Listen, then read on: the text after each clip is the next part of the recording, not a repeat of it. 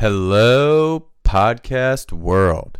Welcome to Vicarious Living, a show about a couple Midwest dudes breaking down all the beauty that is teen drama TV.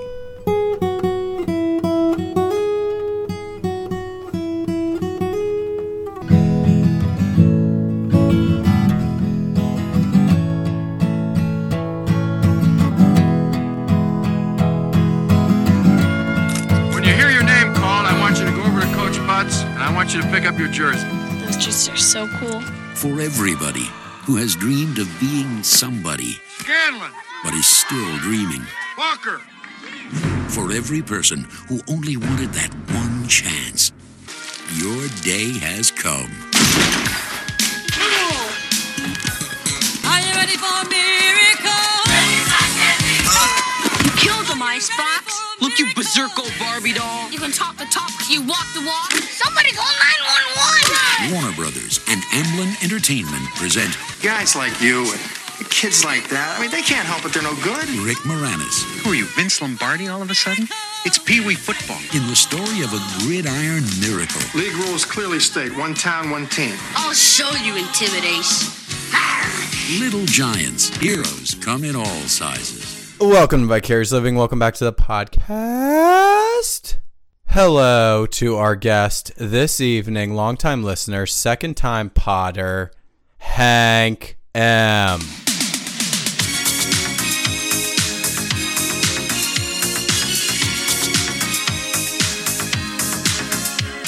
gonna give you up, never gonna let you down, never gonna run around and desert you, never gonna make you cry, never gonna say goodbye, never gonna tell a lie. Yo. Welcome back, Hank. How does it feel being back in podcast studio? I'm excited to be in the studio, heating up the mics. This studio is fantastic. Feels very professional. Should we give a coronavirus update? Yeah, let's mention that a little bit. Have to. Look, we're trudging along for the kids. You know, the kids, they don't have much right now, Hank. I would say they need us now more than ever. Let's hunker down. Yeah. Let's stay safe. Let's watch some movies. Yeah. So tonight we are going to watch a movie and we're going to deliver the goods for the kids. But first, let's do some housekeeping so those kids, while they're all bundled up, hunkered down in a quarantine situation, they can go online and order our shit. How do they get at us on Gmail? It's vicariouslyvingpod@gmail.com and on Instagram, Vicarious Living Podcast on the gram. Get at us, slide into those DMs, kids, for all of our swag situations. Hank, what is the movie we are doing tonight? The Little Giants. It might just be Little Giants. I don't know if there's a "the" in there, but yes. I agree. Yes.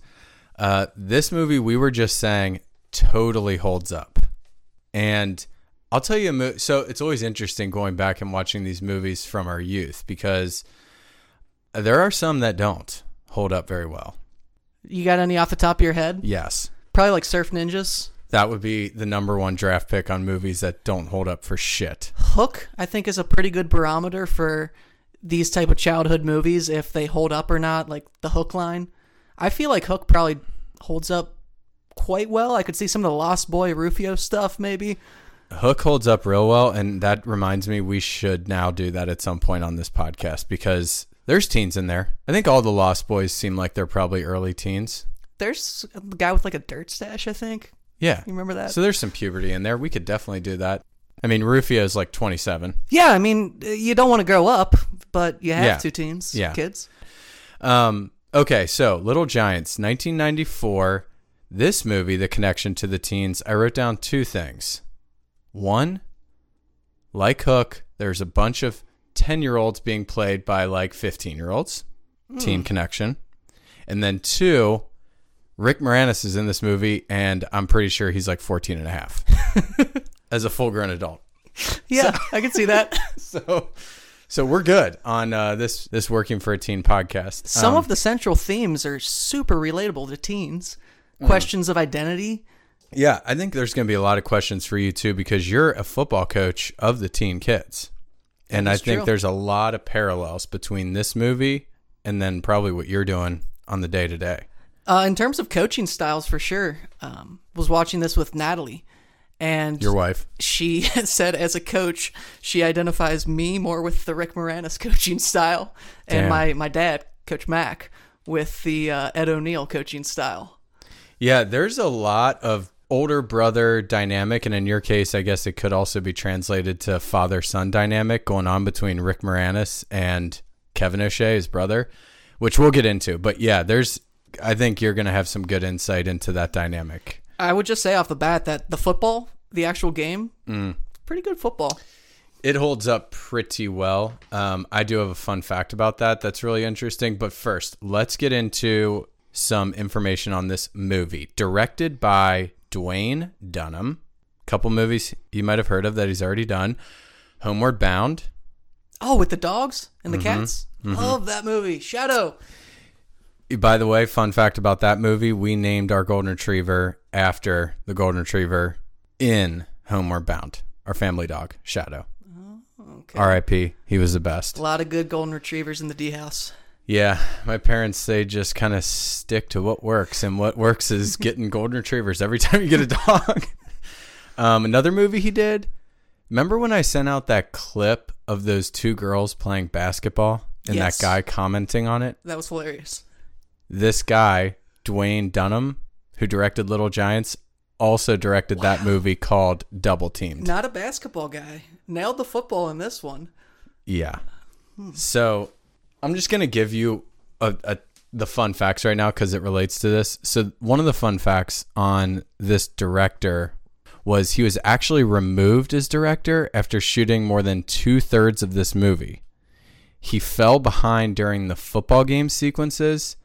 So they were just like, you're fucking out, bud. And they brought in this guy, Brian Levant, and he finished like the football scenes and then the movie.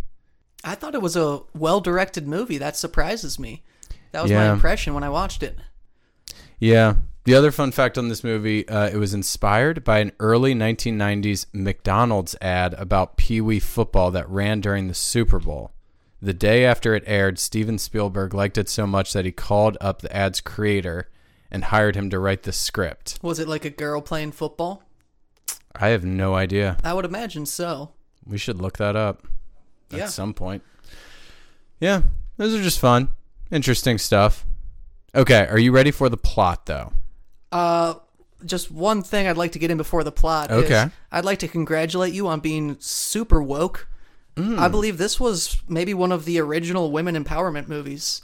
Rapino, get at us, or get at the VL boys, but super woke. So a little pat on the back there for you for taking on and proselytizing. I'm the importance woke. Of this. I'm woke as fuck. I mean, I just see your eyes. look at last week. Did a lady takeover? That's me being woke on steroids.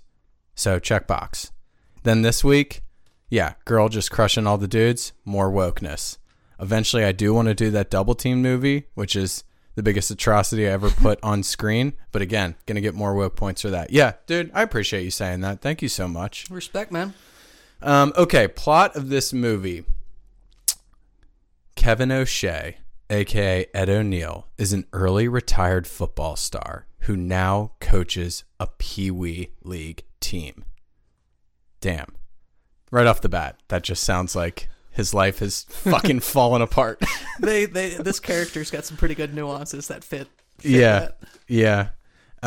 When Kevin excludes his niece, Becky O'Shea, despite her being the best player, she convinces her dad, Danny O'Shea, a.k.a. Rick Moranis, the 14-and-a-half-year-old full-grown adult, to coach a Pee Wee team.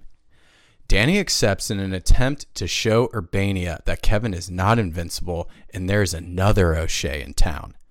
Danny picks a team of players that have never been given a chance, and Danny no longer wants to be second best. Little Giants. Gets me jacked, dude.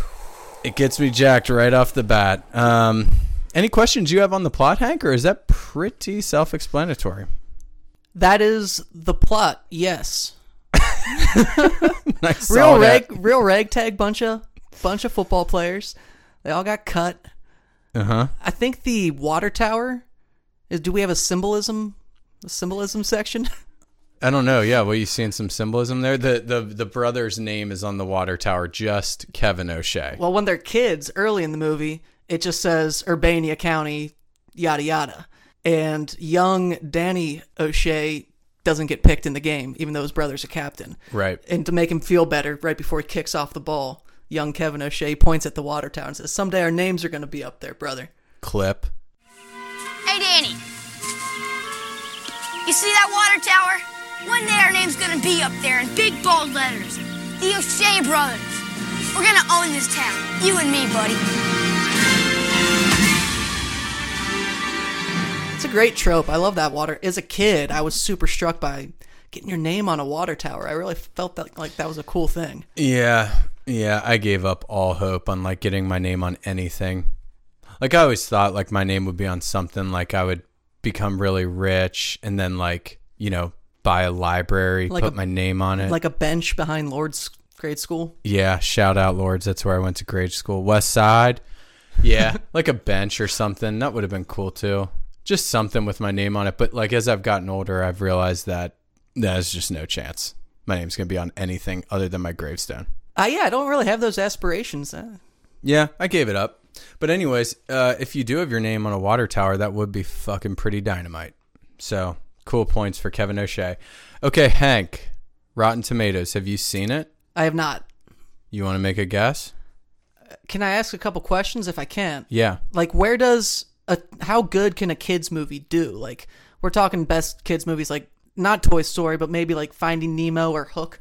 Hook would be a good barometer for me. I believe like Toy Story 3 is at like 100%. Well, that movie's amazing. Yeah, all those Pixar movies are all going to be in the 90s. So I don't think this is that good. No, so a barometer, Pixar is going to be in the 90s. Okay. Stuff like that. Then probably Grown Ups 2, because I think that's at 0%. If Was you want that a kids movie? If you want to count that as a kids movie, that's like the other side of the spectrum. And I'm pretty positive it's actually at 0%. Do you remember those like spy movies when we were in grade school or something?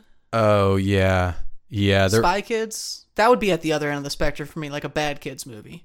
Okay, Little Giants. What's your guess? 82.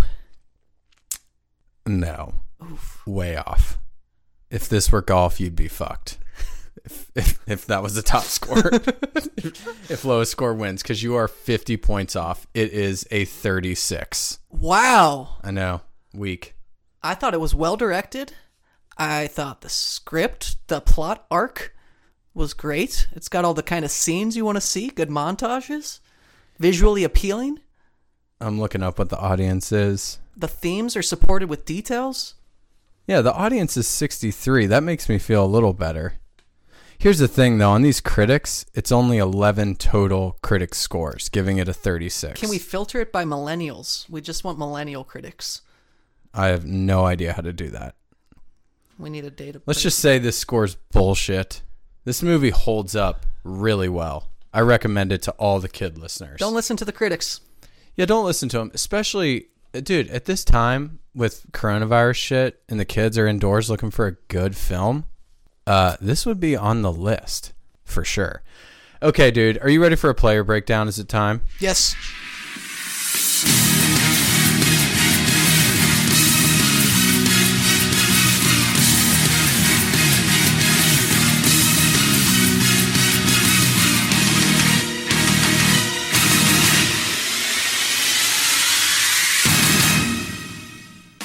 Rick Moranis. Danny O'Shea. Coach. Dude, this fucking guy. So I am just so, you know how you think of like what if, like big what ifs in your life? Like, oh man, what if I did this or what if I did that? I got a couple of those, sure. Yeah. Like for me, it's like, what if Rick Moranis just didn't completely disappear from the scene? Yeah, he had a lot of movies I liked. I mean, in my childhood. So he had this 10-year stretch from 1987 to 97 where he was just slaying Hollywood. Like, fuck, all the Honey, I Shrunk the Kids movies. I would watch that anytime it was on TV. Oh, dude, in the first one, you know what? It might have been Honey, I Blew Up the Kid is the first one. Shit, what's her fucking name? She has curly hair. Oh, dude, Carrie Russell. You familiar? No, I mean, I'm sure I'd recognize her. You got a photo there? Yeah. Okay, yeah. Oh my god. Yes. Oh my god. Yes, young Carrie Russell. Holy shit. She's perfect. Great cheekbones. Oh my god, kids, just go type into Google young Carrie Russell curly hair, and I think she's literally perfect in every single way. Oh my god. I can't look at it. So anyways, yeah, Moranis was in that, dude. And she's like she's the babysitter. That sounds right. And anyways, so little taboo there. Moranis just crushed 87 to 97. He was in Flintstones, Little Giants, Parenthood, the Ghostbuster movies, Big Bully, and then he was out. And he bounced because his wife, this is actually sad, his wife got breast cancer, spread to her liver, and then passed away. I think that was like 91. And then in 97, he was just like, now my kids are getting a little older and I'm a single dad, just like raising these kids. And I don't want them to like grow up, with their only parent gone all the time and stuff. So fuck it. I'm just out. This movie, he plays a single dad as well. Mm-hmm. Maybe he could bring some of those real life feelings to the table. I guess he did because he probably filmed this like a year or two after his wife died. You said 1994 was the setting. Yeah. Or when it came out. I don't know when it was set. Yeah. It's tragic, dude. It sucks. But anyways, that's what happened to Rick Moranis is he's just like, fuck it. He had fuck you money too because he was so rich from all these like huge hits in the 90s that he was probably just like, I can do this. So why would I not just be in my kids' lives more? And stuff. I don't fault him for that, but he made a lot of good movies when we were kids. Yeah. Rick Moranis, fucking guy's the man, dude. Heck of a leader. Real funny football coach. Perfect for the underdogs. So you related to him? I did. Is that you out there on the turf, dude? I've had some seminal experiences as a young kid playing football that made me want to go be a football coach so other kids wouldn't have those shitty experiences. Let me ask you this, as you're talking about not wanting to be a dick coach. I fashion you exactly like the principal, and this has already been said on the pod, but I fashion you exactly like the principal in Pineapple Express clip. Hey, people. Hi, Mr. Edwards. Can I help you? No, I'm good. Thank you, though. Yeah? I see you don't have a visitor's badge. That's why I ask. Actually, this with her, is my boyfriend. Mm-hmm. I heard that. I wish I didn't hear that, but I just heard that. Hey, how's it going? Hey. Hey, Clark, how you doing, man? What's up? I'm good, bro. I'm good. All right, Clark. Clark's a great guy, man. He's totally gonna take care of Angela, man. He's great. He's a wonderful lab partner, so it's gonna be cool. We'll keep an eye on her. Why don't you go fuck yourself, you weird little prick? I'm a teacher, okay? You can't talk to me like that, guy. I'm not a student, so I can say whatever the fuck I want. You chimp fucking Actually, little bastard. Oh, You really? will be Okay, mine. you've got What? T-minus 30 Fuck seconds you. to get off school. So, is this you out there while you're coaching? No. Like totally trying to be cool? No, with the it's not. fucking cool That kid? characterization is hilarious, but inaccurate. Because I envisioned you like trying to dab up like all the cool, really good football players out there, and then the kids that suck, you probably. I love the kids that suck. Yeah, Some you of them. probably. Yeah, you're probably cool to them too. Yeah, they just gotta have a little moxie. But are you extra cool with the really good players? I make a point to play it cool. Like, I try hard to, stay calm. Like, Chad, what are you doing this Friday night, dude? Chad, what's up? No, Chad, what's up, dude? We going out for beers? I'll get you beers, Chad. Hey, Chad, I got a real idea. You want to get some fucking Mickey's Big Mouse on Friday night, Chad? After the game? You should go back to school and become a teacher, dude. I'd crush. Yeah, I'd become best friends with all the best athletes, dude. I'd go back and do it right. I'd give them good grades even when they got bad grades. Yeah, Chad, I'm going to hook you up, dude. Anyways, what are you up to this Saturday? After the game. All right, dude. Off of Moranis, Ed O'Neill, Kevin O'Shea, the older brother. Now, this guy, he just dominates TV. He is obviously became huge and famous from Married with Children. He's the dad from that show. And then has gone to a whole new level with Modern Family as the like the old man married to Sofia Vergara. Yes, the younger, much younger than him, very attractive Latina woman. But my wife is super into Ed O'Neill. Oh, really? She was getting frisky, man. Well, he's younger in this movie. He's like probably, 47 in this movie? Maybe. Ish? I don't know. I don't think he had any gray in his hair. Maybe early I've got 40s? gray in my beard already. Yeah. I think he was probably like in his 40s in this movie. Just nailed the outfit. The polyester coaching shorts from the 90s. I remember those well. Yeah. Are those like Rydell? Yes. They're like Rydell. They come nowhere near your knees. They cannot serve any functional purpose for being outside in the heat. No, because they were skin tight when people were not wearing skin tight shorts. And they were also like 5 inches away from the knee when no one else was doing that. His outfit was just the best. Let's do an outfit breakdown. Those Rydell shorts, the mid-calf height socks with football cleats. He's got a windbreaker, as I recall, like Yep. quarter zip, high collar. Yep. Aviators. Always chewing gum. Always chewing gum. Whistle always around his neck, even when he's at home with his fucking wife and kids. Slick back hair.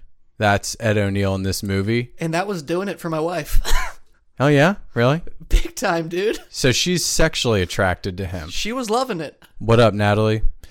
Write in vicariouslylivingpod@gmail.com if you want to explicitly describe why you're turned on by Ed O'Neill in this movie. She was even carrying on about old Ed O'Neill in Modern Family. She's like, see why him as a young man, he just had that something that would allow him to be the older guy that somehow makes sense with an attractive younger wife like he has in Modern Family.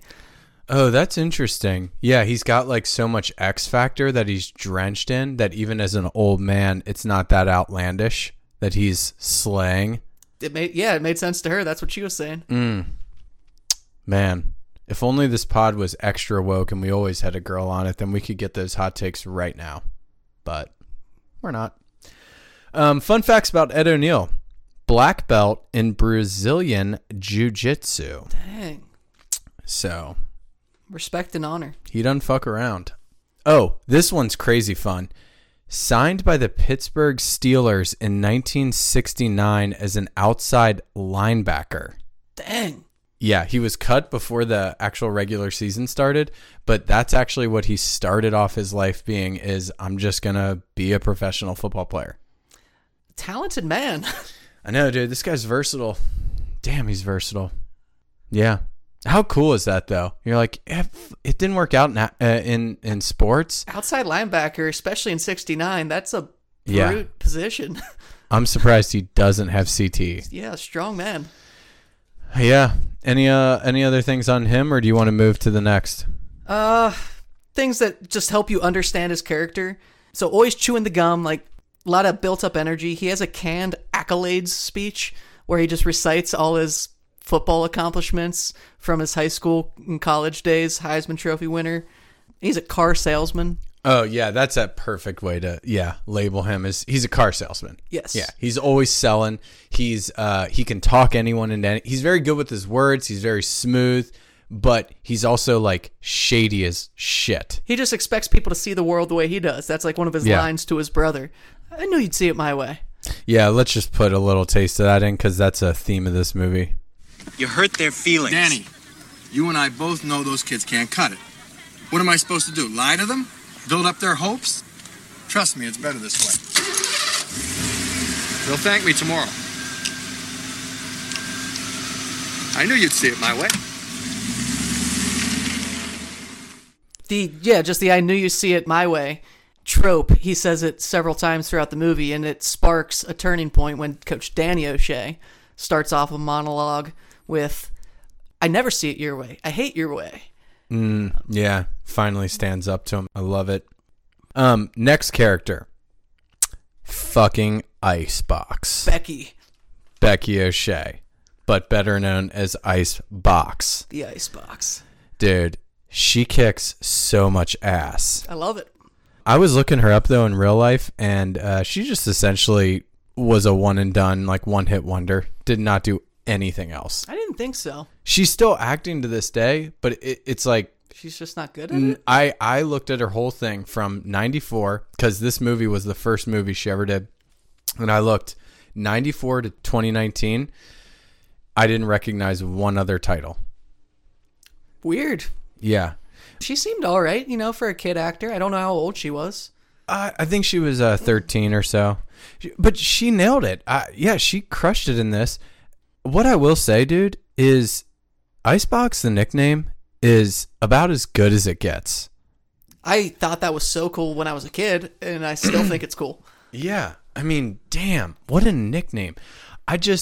It'd be cool to, like, have that nickname from when you were younger, and then, like, people still call you that. Like, now she's probably, like, in her 40s, and she, like, walks into a bar. You're the Icebox. And, yeah, I don't know why she wouldn't just be like, why did I didn't use, like, she's now got a family and stuff, and, like, her husband's, like, calling her Icebox in the bedroom. Maybe their baby they call Ice Tray. I like that a lot. Yeah. Uh-huh. Yeah. Yeah, so Ice Tray is the kid, and they just use that nickname, like, in the bedroom, like, when stuff gets, like, really sexual. You're getting me so cold, baby. Yeah. A lot of stuff like that. Love it. Last one that I'm going to do on this character breakdown is Junior Floyd. Such a pimp. Dude, this guy, Devin Sawa. How do you spell that? S-A-W-A? Sure. Sawa? Sure, that's fine.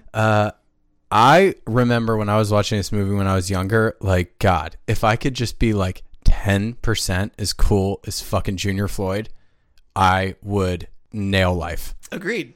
Do you remember what they see him doing when they first meet him? Yeah. Yeah, he's just sitting in an aisle at the grocery store, bombing toilet paper into a cart at the other end. Mm-hmm. Rebel, A, misbehaving in the grocery store. B, just dropping sweet, sweet dimes of toilet paper right on target. Icebox is floored with him. She's enthralled, peeping at him through a little slit in the food aisle wall. Yeah. Mm-hmm.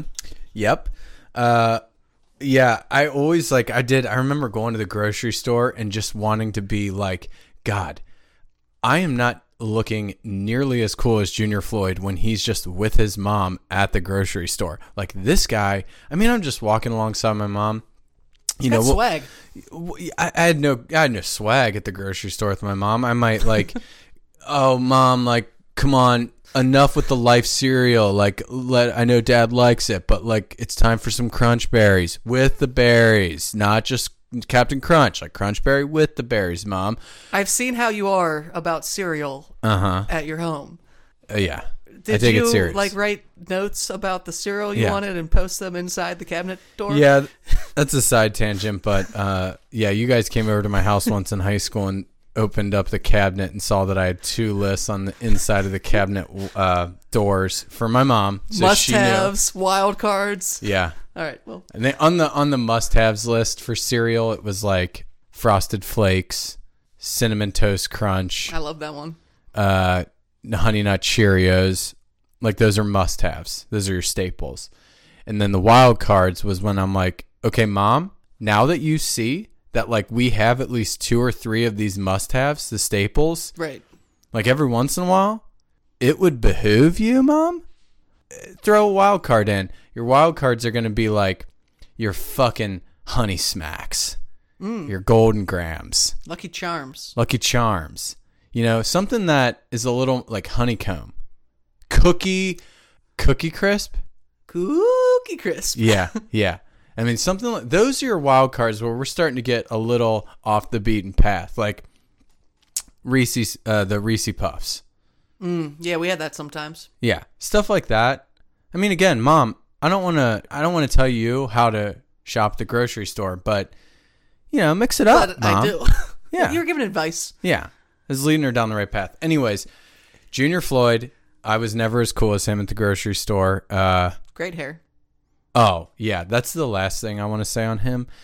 He was dominating mid-90s cool Sean Hunter from Boy Meets World hair. Great 90s style.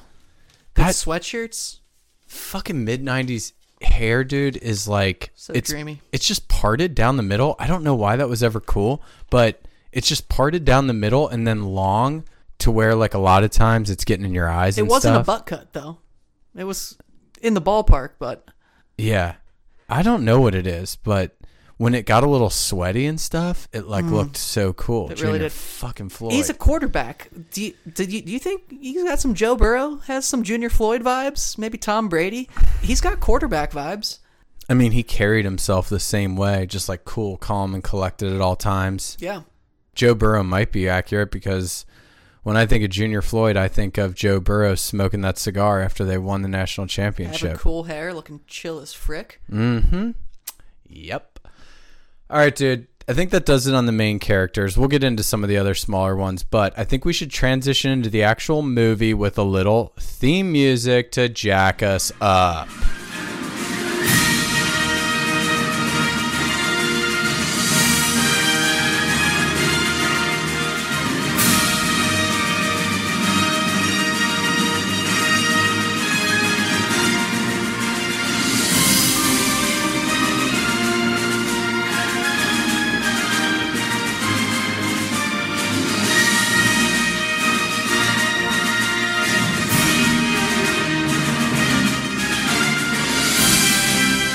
Jacked to the tits. So jacked. That theme music or soundtrack, still when I hear it to this day, yeah, that score, it reminds me of this movie. Like, Yeah. You know what I mean? It's very synonymous with this movie. There's at least 2 training montages, and I'm sure that's playing during the training montages. Yep, and it's also playing at the end, like when they score on that last play to win the game, it's also playing then, you know? Annexation of Puerto Rico. Yeah. So movie starts out, Icebox. She gets cut from her uncle Kevin O'Shea's football team. They did a good job capturing the pain of that cutting for the guys who didn't make the team, I thought. Yeah. She's essentially cut because she's a girl. So again, this is a woke podcast, Hank. It's woke. And let's just play a quick clip of some of the shit she's getting from the other boys. Hey, Icebox. You look like a boy and play like a boy. Do you pee standing up? Now, when she's hot to trot, she's still got a squat. I can't breathe! Shots fucking fired. She's not going to lay down for that. Yeah, she doesn't have to lay down for that shit. You're right. It's fucking bullshit. That kid can get fucked. And I'm not even coming at this from a woke angle. I could give less of a fuck. As you know, I'm actually not very woke. And I could give less of a fuck if she's a girl or a boy. I don't care about any of that stuff. I don't care how she pees. I don't care either. I like to squat to pee sometimes, too. Hey, cool. No big deal. I'm not going to frown on that. I mean, sure, I don't do it much. But guess what? I squat to poo. So we're all doing it at times, kid. Yeah, well, we've all squatted. But here's the thing. I don't care, girl or guy. The thing is that Icebox is the best player on the football team. Yeah. And at that age, at 10 years old, it wasn't like blowing my mind at all. I grew up next door to Megan S., grew up with her. She was always competing with me on the same level from a basketball sense our whole lives growing up. It wasn't until like puberty hit that actually changed. But my point is, at this age, Becky Icebox O'Shea is the best player on the team. No doubt. And she got cut because she's a girl. Fuck that. By her uncle. By her own uncle. Yeah. Real talk? Oh, yeah. The getting cut from the team, like that's a real pain for the kids. Well, first off, I was surprised on this in this sense that it was football. Yeah. Do they ever cut players? No, if you can go through the workouts and you do the work, you get to be on the team. And that's public and private school, right? I obviously don't know how every football program does it, but that's the way football traditionally works, yeah. So it was only like the fat kid, the girl, and then I just realized it was a black kid too. I don't know why the black kid's getting cut. He couldn't catch. He had bad hands. You need cornerbacks. A great speed. Yeah, move him to fucking DB. What's the big deal, Kevin O'Shea? You racist? That would have been a nice coaching point for Danny O'Shea saying, you got skills here. You don't have hands. Let's do what you are good at. They didn't go that route, though. That's a good nit to pick. Yeah. Like, why are we not moving Hot Hands Haanen to fucking DB? Why are they trying to just get him to learn how to catch? He Just would have been a move him blanket. Yeah, dude, fucking cover corner. No big deal. Like, just have a lockdown corner on the outside. Very short-sighted by Coach Kevin O'Shea in cutting him from the team. Yeah, so Kevin O'Shea, slightly racist, sexist, and hates all fat people. The last kid to make the team, Sean Murphy. Oh, Butt cut, haircut, big time. Dude, he's got the butt cut that is not like cool like Junior Floyd, you know? It's like lame. Yeah. He's like got a practice hero Junior Floyd haircut. So after these kids, they all got cut, Danny O'Shea, Coach O'Shea, comes to him before he's the coach. And just a funny thing to say, he says, so guys, anything we can learn? Which is a good question to ask, but they're all kids. So they're just like, don't try out for teams. Yeah. Hey, Danny O'Shea, Rick Moranis, like dial it down a notch. These kids aren't like full grown adults who like did something in their control to get them like fired from a job, and then it's like, hey, what do we know? Like, what can we learn here? He's a natural teacher. They're fucking 10 years old. Fucking Danny, fucking Rick Moranis. So, anyway. Yeah. Nice brew crack. So, anyways, now we go to Danny O'Shea. He's just going to fucking create his own team, dude. Because fuck this. He's got the best player in the entire little town of Urbania. Icebox starts the team without asking her dad. He finds out about it secondhand. You're right. He supports her. He supports her. Yeah, Which super good dad supports his daughter for playing football when she has the identity crisis later and wants to switch to cheerleading, which I'm sure we'll get to. He supports her there as well. Yeah, he's a good dad. This is why he quit acting, dude. To raise his kids. Rick Moranis is a good dad. So let's pepper in a little clip of how this is all going to net itself out here. We're forming our own team. League rules clearly state one town, one team. You can't have two teams. Let's have a playoff. That's a great idea, Wilbur. How about it, fellas? How about it? 2 Saturdays from today, 12 noon. Meet me at half court. It's the 50-yard line, Dad. Danny, you don't stand a chance. We just want to play.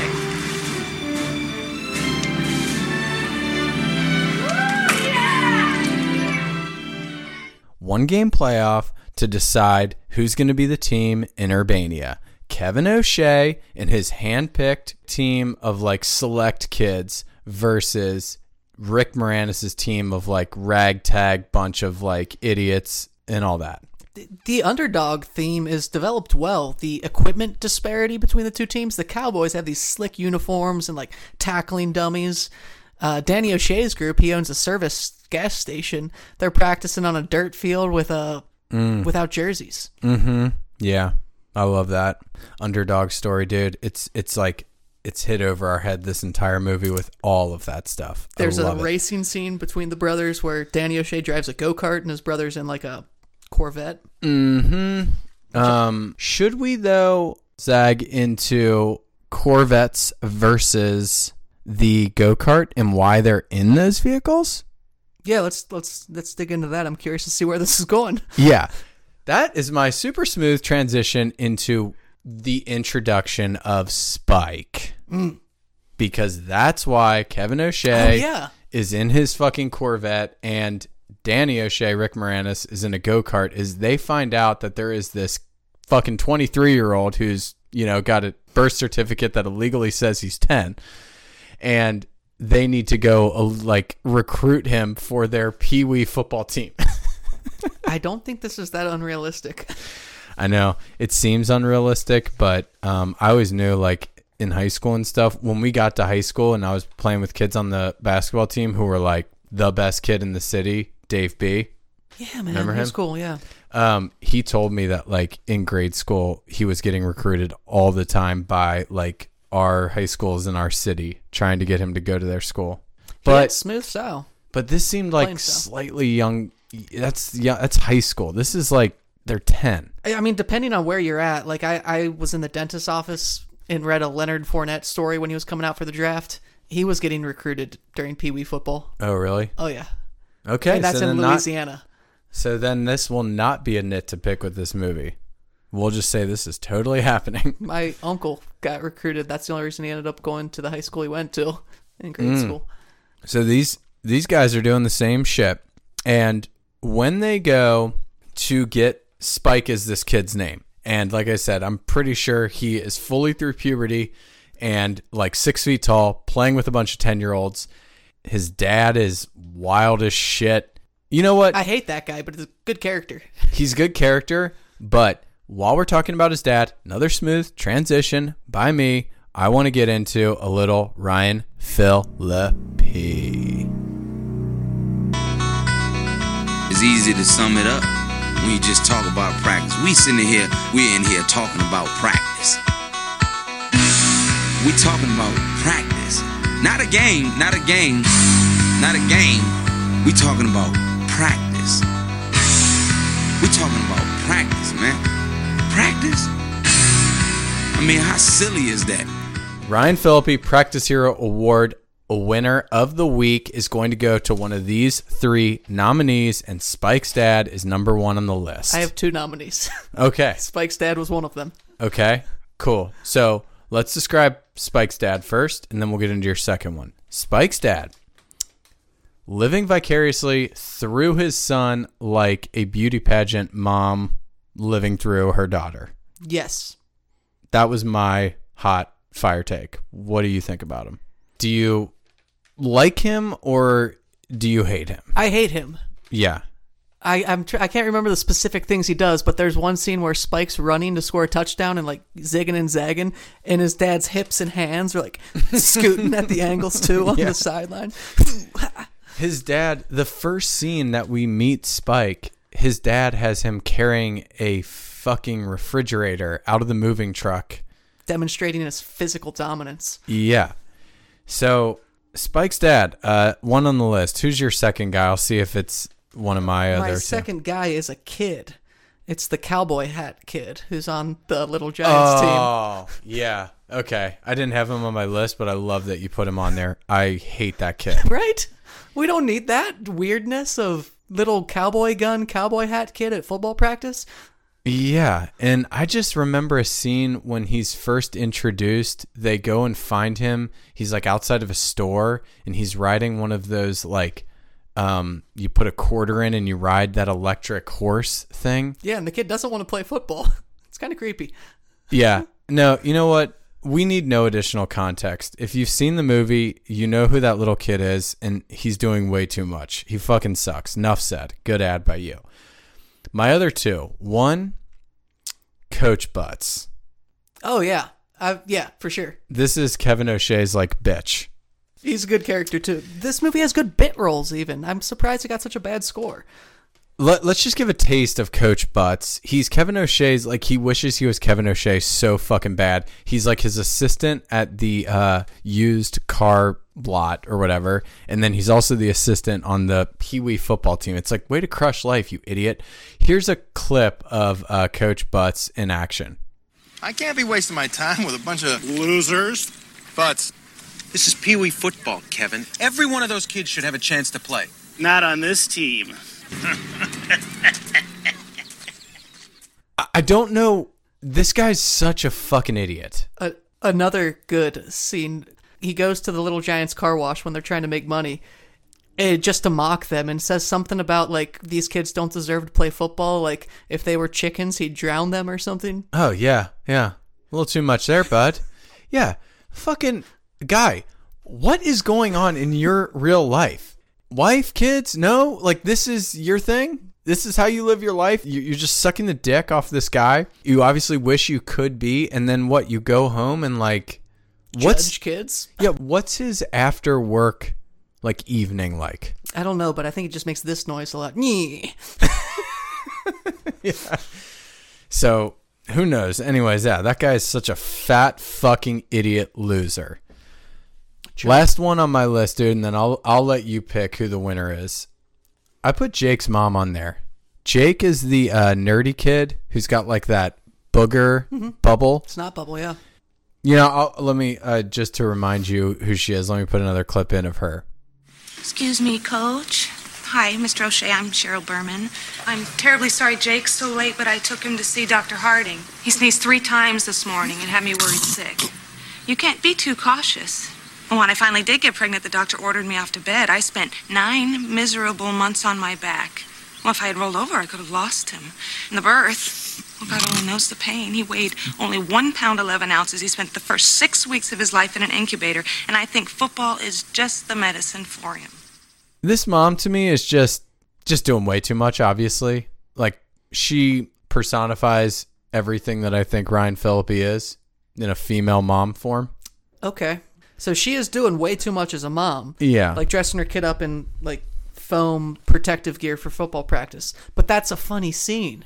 So I don't hate what she's adding. And that's why you might not have her as your winner. So if you roll her out and you look at the other 3 contestants. Yeah, she usually makes me laugh. Okay. So she's out for you. So the other 3 contestants would be Coach Butts, Spike's dad, and then the little idiot cowboy on the football team, 10-year-old cowboy.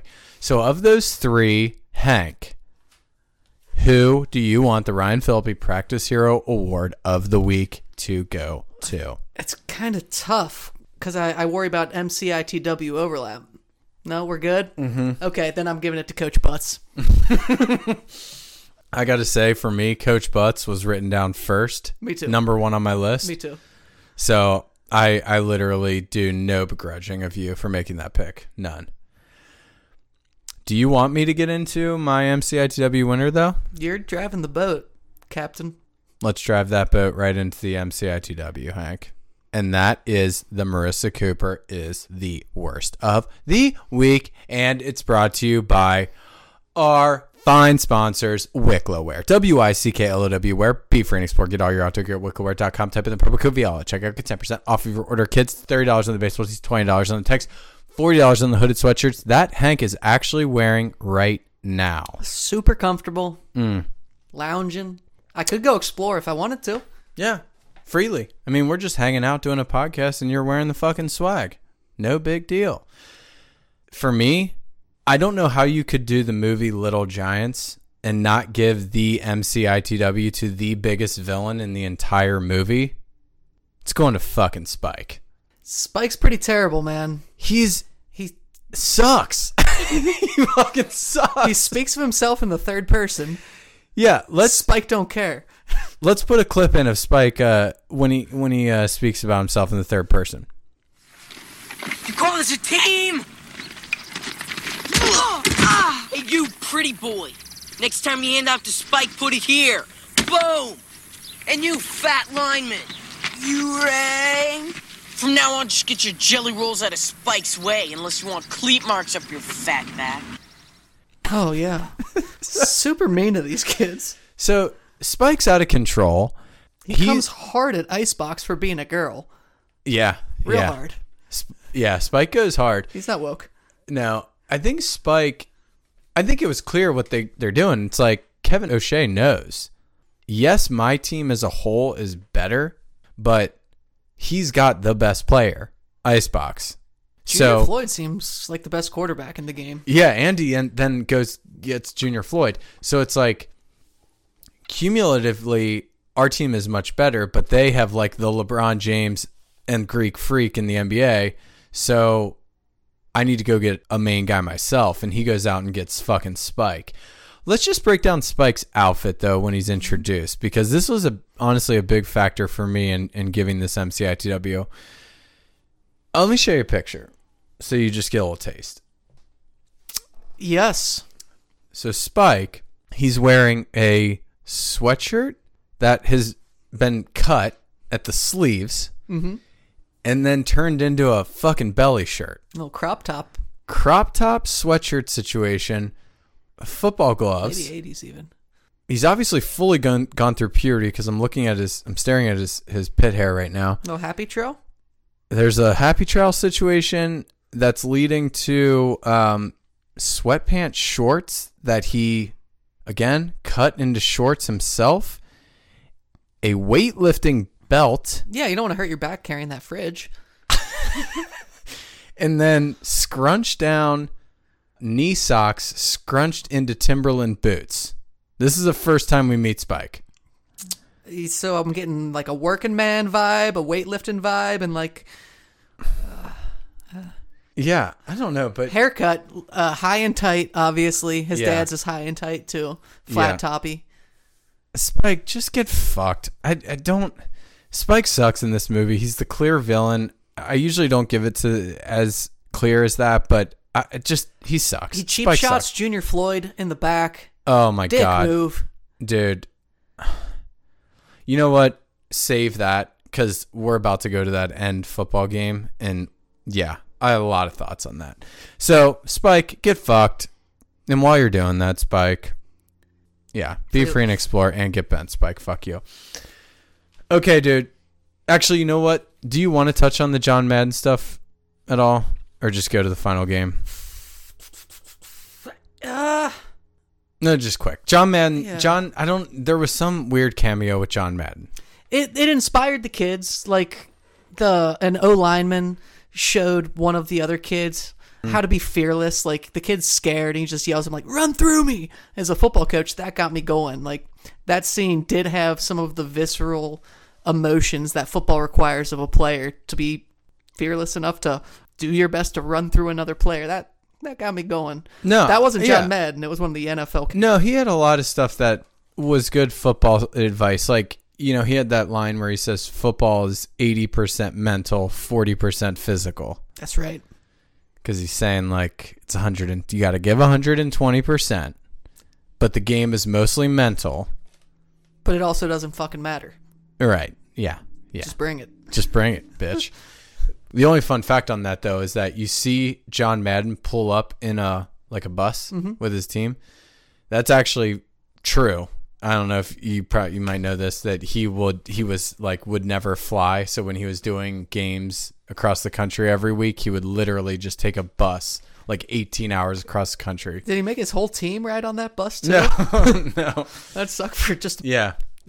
Anyways, it was just interesting. All right, dude.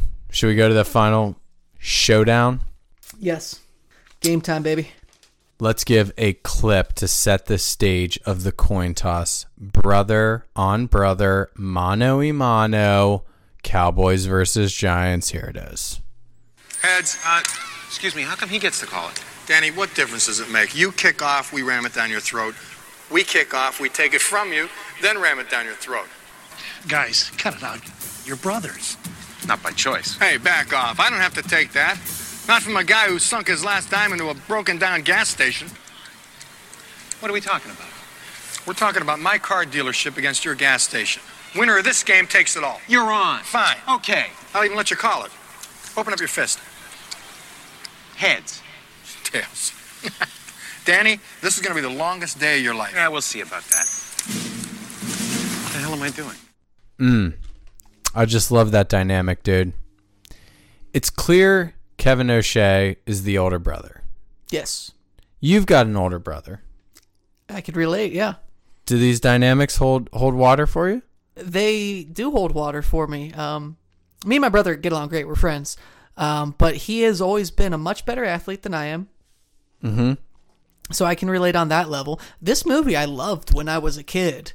I feel like it may have, contributed to a little bit of my identity as a person, if we're getting deep and real for a minute. I love that. I'm always getting deep. Yeah, so I love football, as these kids who play Little Giants do, but I was never very good at it. So to hear the message that you have a spot in football, which Danny O'Shea provided, that meant a lot to me. Yeah. This movie, it really resonated with you. Love that. Glad we picked this movie for that exact situation. Is this where the scene where they just made a bet also for their businesses, respectively? Is that the clip you played? Yeah. So the stakes are Pee Wee football and ownership of his brother's car rental. Yeah. Or Danny O'Shea's gas service station. Yeah, it's like, whoa. I feel like we took an innocent car race and all of a sudden we're just betting for slips, for pinks. Playing for pinks, man. Big time. Fucking just playing for if you lose this car race, you no longer own the vehicle. Yeah, tough. It really jumped up a notch. But, dude, that's how you know. Like, shit's getting real. Stakes are high as fuck. And we might have overlooked this detail. Icebox isn't even playing in the game. Yeah, good call. We missed her internal conflict that I think the ladies would relate to. It made Natalie cry. Yeah, so why don't you get into that? So Icebox, she skips the first half because she's out. Before the game, she's like, what? She had a crush, right? Junior Floyd. Yeah. They have like that whole talking about kissing scene. They're talking about different ways people do it in the movie. And then she's like, so if you were going to learn, I bet you'd want to learn with somebody like, I forget the cheerleader girl's name, Kevin O'Shea's daughter. Somebody like, we'll call her Amber. You'd want to learn with somebody like Amber, I guess. And Junior Floyd's super uncomfortable. And so like she's the one more interested in the kissing than he is. In reality, Junior Floyd has a boner. I don't know. Do you think girls were more interested in kissing before boys were in grade school? I don't know, but this is a perfect segue into, do you want to add any clarity on that story that we slammed you with last week on the Lady Takeover? Yeah, you got it pretty good. So I get the word that I'm supposed to go kiss. By the way, that's on the last pod, we told a story about Hank growing up in grade school. I did not go to the same grade school as Hank, but we found out that he was going to be kissing a girl like in the 7th grade or 6th grade. And me had never even met. Never met. But I just heard through the grapevine that this guy, Hank, was going to be kissing a girl in a football stadium, at a high school football stadium, like in an unnamed section or whatever. And then go ahead. Yeah, so I get marched up by like my group of boys. She gets marched up by her group of girls. I completely chicken out. I am so nervous. Yeah. You know, first time kissing a girl and whatnot. I'm supposed to make out with her. I just peck her and then do my best to get out of there as fast as possible. Oh, that's right. That's right. Yeah. So you did kiss her. So that's an addendum to the story. We heard that you were going to make out. You just pecked. Obviously, we were all pretty fucking pissed. I knew I let everybody down. I was so embarrassed. I mean, we thought we were going to see tongue from you. Yeah. And Caitlin M. But we didn't. And then, yeah, you bounced out of there pretty quick and then just said your mom was there. Yeah. It's all right, dude. I'll be living that one down for a little while. We all bounce back. But that just so perfectly does illustrate that, for whatever reason, kids all watch each other kiss boys and girls in 7th and 8th grade. Not a big deal. Yeah. If I had a dime for every time people saw me kiss, I'd have like one dime. So let's tie this back into Becky here. Okay. So this sparks in her an identity conflict. She loves playing football. She always wanted to play football, but also she has this crush on the quarterback, Junior Floyd, and she thinks he only likes girly girls, like the cheerleader type girls. And then Kevin O'Shea, super devious move, manipulates her into playing on that, like, oh, if boys like pretty girls, if you like a boy, you should try cheerleading or something. And I mean, Kevin O'Shea wants W's. There's a pretty moving point where she's putting on makeup, which is super not Icebox. No. And she has a pretty good monologue. Her dad calls her his little fullback, and she like gets emotional, says, Mom used to call me her little princess. And she says, no, Dad. So this is pretty cool that this movie has a no dad. Yeah, it has like a you're not my dad moment. Love it. Mm-hmm. So I love it. That's probably, this is a movie for boys and girls. Dude, it totally is. And so, to your point, Icebox, she just bails. She's like, you know what? I don't really care about this football shit. I want the boys. She skips the first half. She compromises her true self, which is so painful. And we don't want to see that. Yeah. We don't want to see that. Kids, good tip for the kids. Kids, you just got to be you. Do you, kids? Don't compromise your true self just to win the affections of a boy or a girl. Yeah, don't do it. Icebox, she skips the first half. The Giants obviously get down like 50 points. Now we get to the halftime speech because really nothing happens in this first half worth mentioning other than Crush City. Yeah. The Giants, they go into the half. Fucking Rick Moranis. Dude, he's been in this position his whole fucking life. Back against the wall. Yeah, you put a Rick Moranis with his back against the wall? What's he going to do? Slither on out of there? Slither or claw? Either way, he's getting out of that. Might climb over. I don't know. Either way, dude, he's getting his ass out of the back of that fucking wall with his own back to it. Into the center of the room. Yeah. So, Rick Moranis is down, and he gives this halftime speech to the kids. You guys belong out there with those cowboys. You know how I know that? Because I belong out there with my brother. Give us a break, Coach. You can never beat Kevin O'Shea at anything. No, that's not true. I did beat him once. When? When we were kids. We used to race our bikes down Cherry Hill every day after school. We'd race every day, and he'd always beat me. But one time, I beat him. You beat Kevin down Cherry Hill? Yes, I did. He ate my dust. Big deal. One time. Still doesn't make us good football players. Yeah. Wait a second, guys. Whoever said you had to be good to play football? You play football because you want to. You play football because it's fun.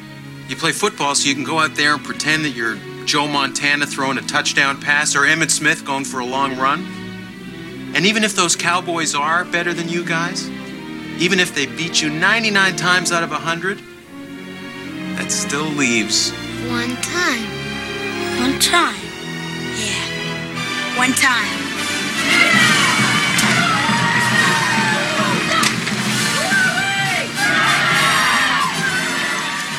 One time, dude. That's all it takes. Fucking one time. It still leaves it. Dude, if we had nickels for how many times we have quoted one time beating Kevin down Cherry Hill. That's a good point.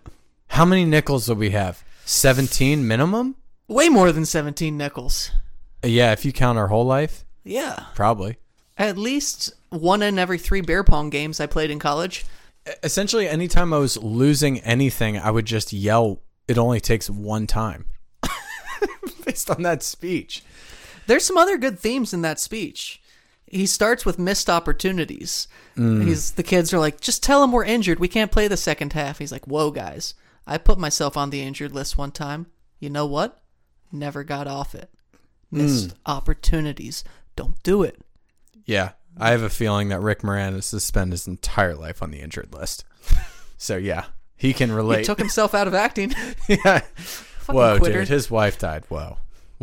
Shots fired. Anyways, go on. So what are the other themes? Confidence is the second theme when he builds to one time. Actually, this speech cracks me up. The first thing he says is, whoever said you had to be good to play football? Yeah, that made no sense. Right. Yeah. But at the same time, so true. Yeah. You just got to have heart. Well, yeah. I mean, some talent is involved, but heart helps. Well, but talent, you need some talent. A coach said to me in sophomore year at football practice, Hank, why do you play football? You're not big. You're not fast. You don't have good hands. What are you doing out here? And I was shredded. Right. So I very much resonated with whoever said you had to be good to play football.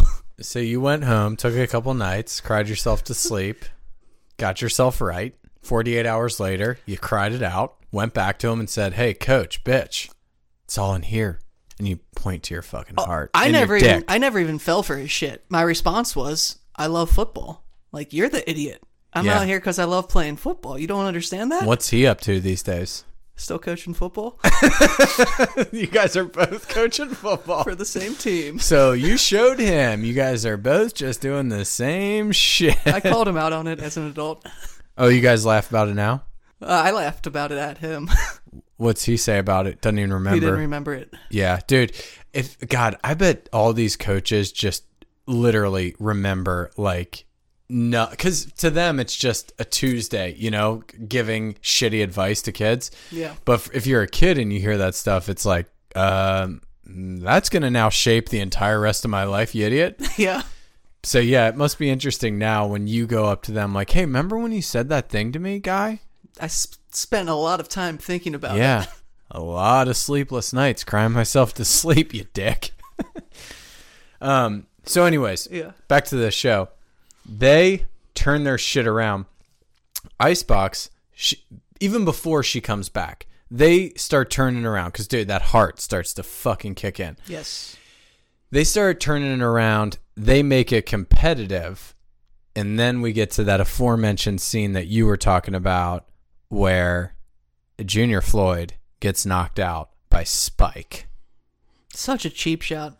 So in that scene, Spike's dad was the catalyst for that. Like, Spike's dad went up to Spike and he says this fucking clip. I'm not taking any chances, okay? Either you take Junior Floyd out of this game, or you'll be donating a kidney to Aunt Ruth. You understand? Yes, sir! Okay. It's like, dude, Spike's dad. Like, what the fuck is your damage, guy? Honestly, maybe we should just, like, give Spike's dad a little piece of that MCITW and just keep it in the Spike family. That move is insane. Spike family. Can you imagine going to Mr. Spike? Mr. Spike. You go to your 10-year-old son, you're like, hey, 10-year-old son, this other team's starting to, like, you know, get competitive back in this game, and you guys have let your guard down a little bit. Just go injure the fuck out of one of those kids, son. We already have all the advantages, but let's just go hurt their second best player. Such a weak-ass move by Spike's dad. Fucking idiot. With a flat top. So, dude, then, yeah, flat top's running the Spike family. So then, Icebox comes back.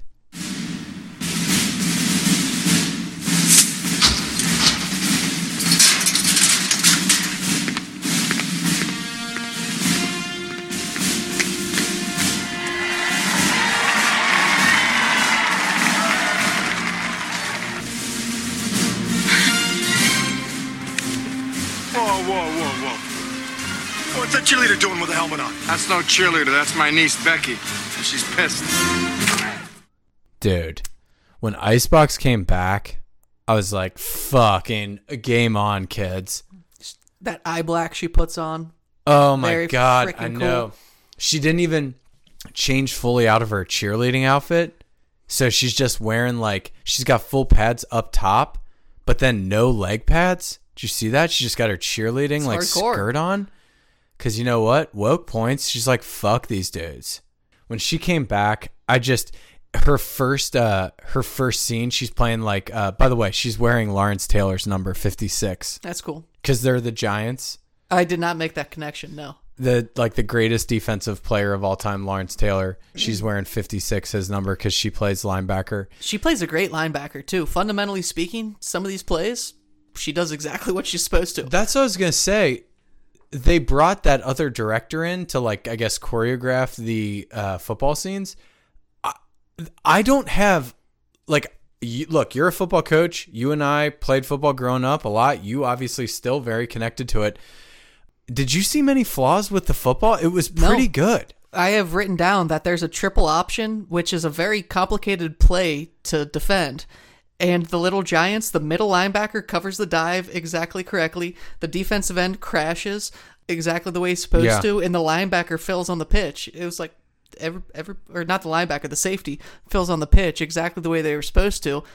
But then it goes for a touchdown. Like the defense, they all did exactly what they were supposed to in the first cut. Right. And then it cuts to somebody just running around the edge for a touchdown. Well, that's probably just speaks to the fact that their entire team was just better, quicker, faster. So I even if I can imagine, even if you're the Giants and you cover the play correctly, that I could still see the other team just on raw talent still being able to score. Yeah, that wasn't much of a nit. I was actually excited to see them do that correctly. It was actually Fast Eddie, the linebacker. He feels so good, and then Floyd breaks on the pitch. Nice, nice notes. There's good plays, dude. A lot of them. There's also I noticed, just from a weird, like, nerd football perspective, there was one play where they called a counter, and then I was watching it. I'm like, they better fucking show him, like, going right on that counter, like faking right before then taking the handoff left. It's entirely realistic the way it pans out. But they did.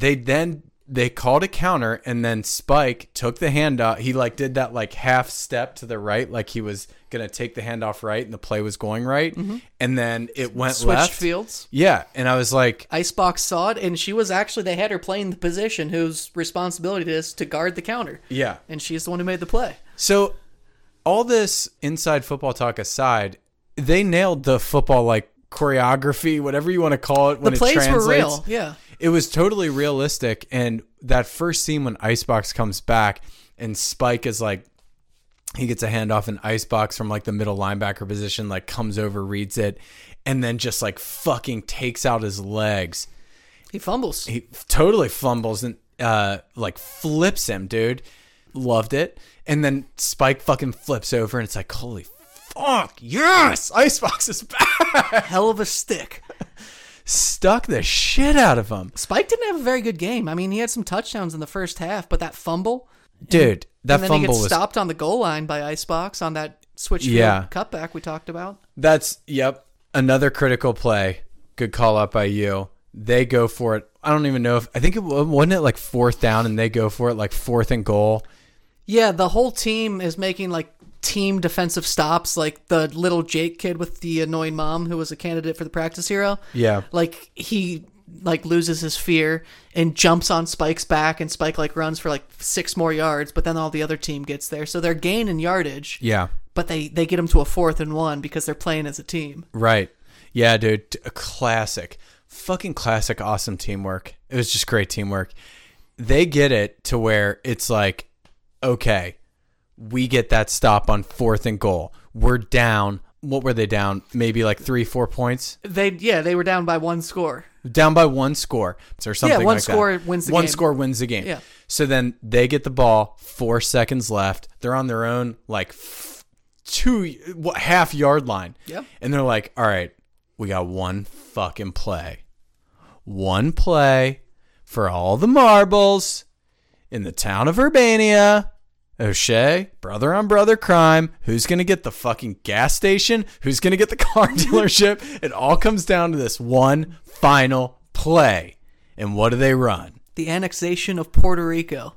Annexation of Puerto Rico. Which, as a kid, I never knew what the word annexation meant. And I never even bothered wondering. I just thought it was a funny name for a play. As an adult, I'm only 36% sure what that word means. What do you think it means? You like remove yourself from. I think it means you become a state. Yeah, like you remove yourself from the shit you're in to be your own shit. No, you become part of the United States, I think. Totally. Let's check this out. Look it up, dude. Look it up. What's it mean? It means the opposite of what you thought it meant. It means becoming a state or becoming part of something like an annex, like the cafeteria annex. It's been added on. Love that. Yeah. Anyway. Cool. Annexation of Puerto Rico. Hey, dude, they say you learn something new every day. And on this podcast, dude, this podcaster sitting here in this podcast studio, I'm not immune to learning new things every day on this podcast. And this children's movie helps us learn a new word. It's pretty cool. Yeah. So essentially what this play is like a fumble risky play, right? I'm not even sure if that's a real word used in football. That might have just been in this movie. Fumble risky. Oh, I've heard that in life. You've heard it? Yeah. Okay. But again, I don't know if it's people just saying it from this movie or if it's an actual thing. But I do have a fun fact about that. So, read this. The game-winning play inspired the Michigan State Spartans coach Mark D'Antonio. Heard of him. Who was also the coach of the University of Cincinnati for a short period of time. Probably why I heard of him. He made a similar play, faking a field goal for a touchdown in their September 18th, 2010 match against Notre Dame, bringing them a 34-31 victory. After the game, D'Antonio said, quote, "By the way, the name of that play is Little Giants," end quotes.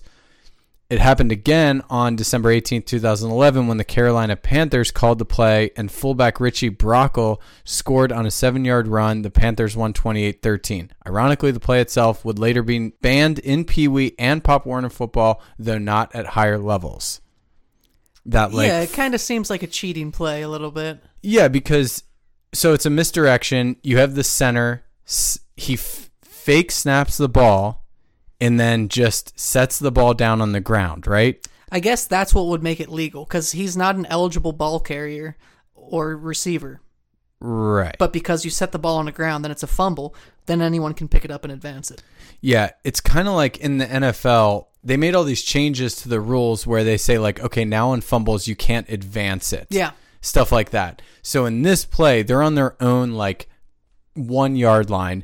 They essentially force their own fumble, run a misdirection to Icebox around the outside. The entire team, Cowboys team, runs and tries to tackle her. And then unbeknownst to the entire Cowboys team who is focused on Icebox getting the final play, the fat guy has just picked up that forced fumble that he created and is just running down the right sideline. Eventually he gets tackled, and he heaves the ball behind him. Yeah. Heads up play, Junior Floyd is pursuing the play. All Good hard. fundamentals. Ball pops right into his hands because he was in the right spot. That's a hustle play. Yeah, ends up, they go down, they fucking score, clip.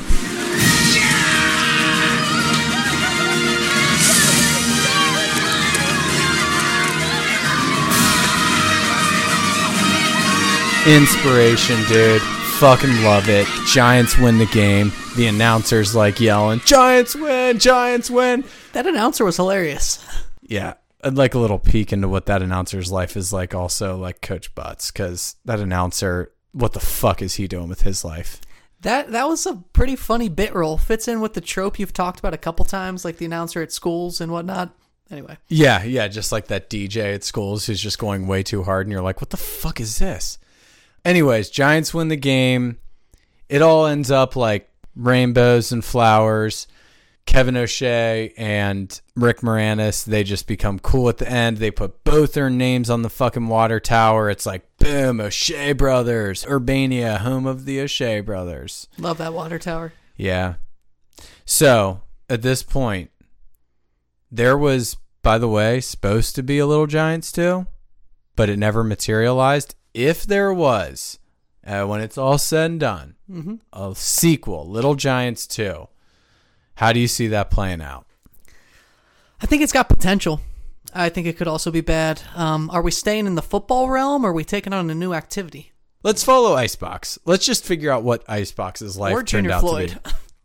I think Icebox is right, because I think Icebox, she stopped playing football because obviously, like, puberty happened. It just couldn't continue with her once she got into high school. Like, she just couldn't keep up. Why don't we just say that she moved over into soccer, joined the women's national team, and played with Mia Hamm and totally won a gold medal with Mia Hamm. Should we just say that? If we want to get super woke, Rapinoe would be in it.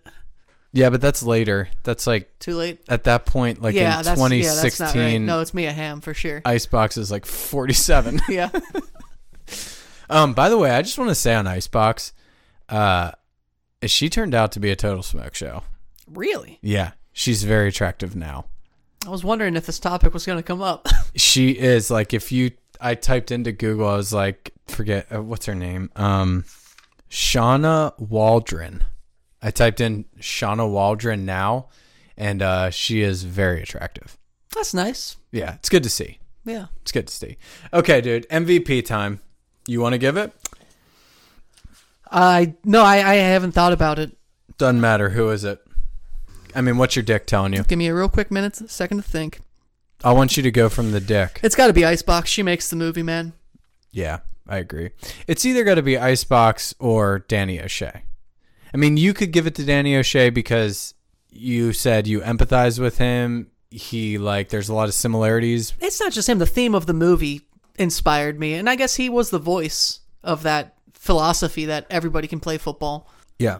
But so was Icebox. She was a champion of the underdog. Like, she stuck by her, like, outcast group of misfit nerds, if we'll call them, football team, even when the cool kids were picking on them. Like, she was the only one strong enough to defend the nerds. I mean, iconic character in a movie, dude. She's been in nothing else, and we all still to this day remember fucking Becky O'Shea, Icebox. So many quotes from this movie stayed with me. And when I was a kid, Icebox being good at football, totally believable. As an adult, it was still totally believable. Even watching it back right now, she is athletic as fuck. Watching, as a kid running around playing. Great pee-wee football linebacker and fullback. I did not for a second have my belief suspended.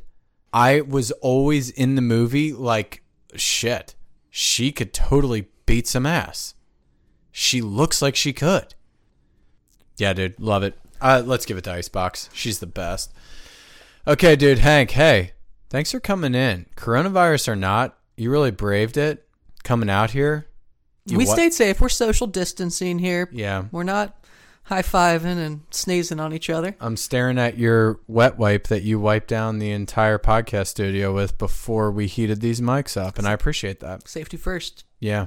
So, kids, It's great advice for you. You also be safe out there, kids. And while you're tucking in right now, kids, and being safe, I'd also like to tell you, be free and explore. Get some of our Wicklow Wear, kids. Get some of that shit. Hank's got it. It's good swag. It's good stuff. With all that said, you have a really good night's sleep. Kids and Hank, do you want to help with the sign-off? What we're going to tell those kids is they're going to bed? Clear eyes, full hearts. Do less, kids. Do way less. Do way less. Do way less.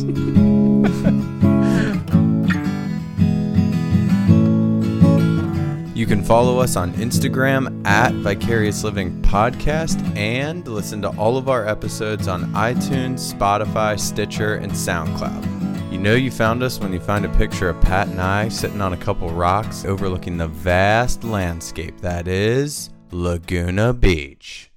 Steven's there, just not pictured. Steven and Elsie, both there, just not pictured.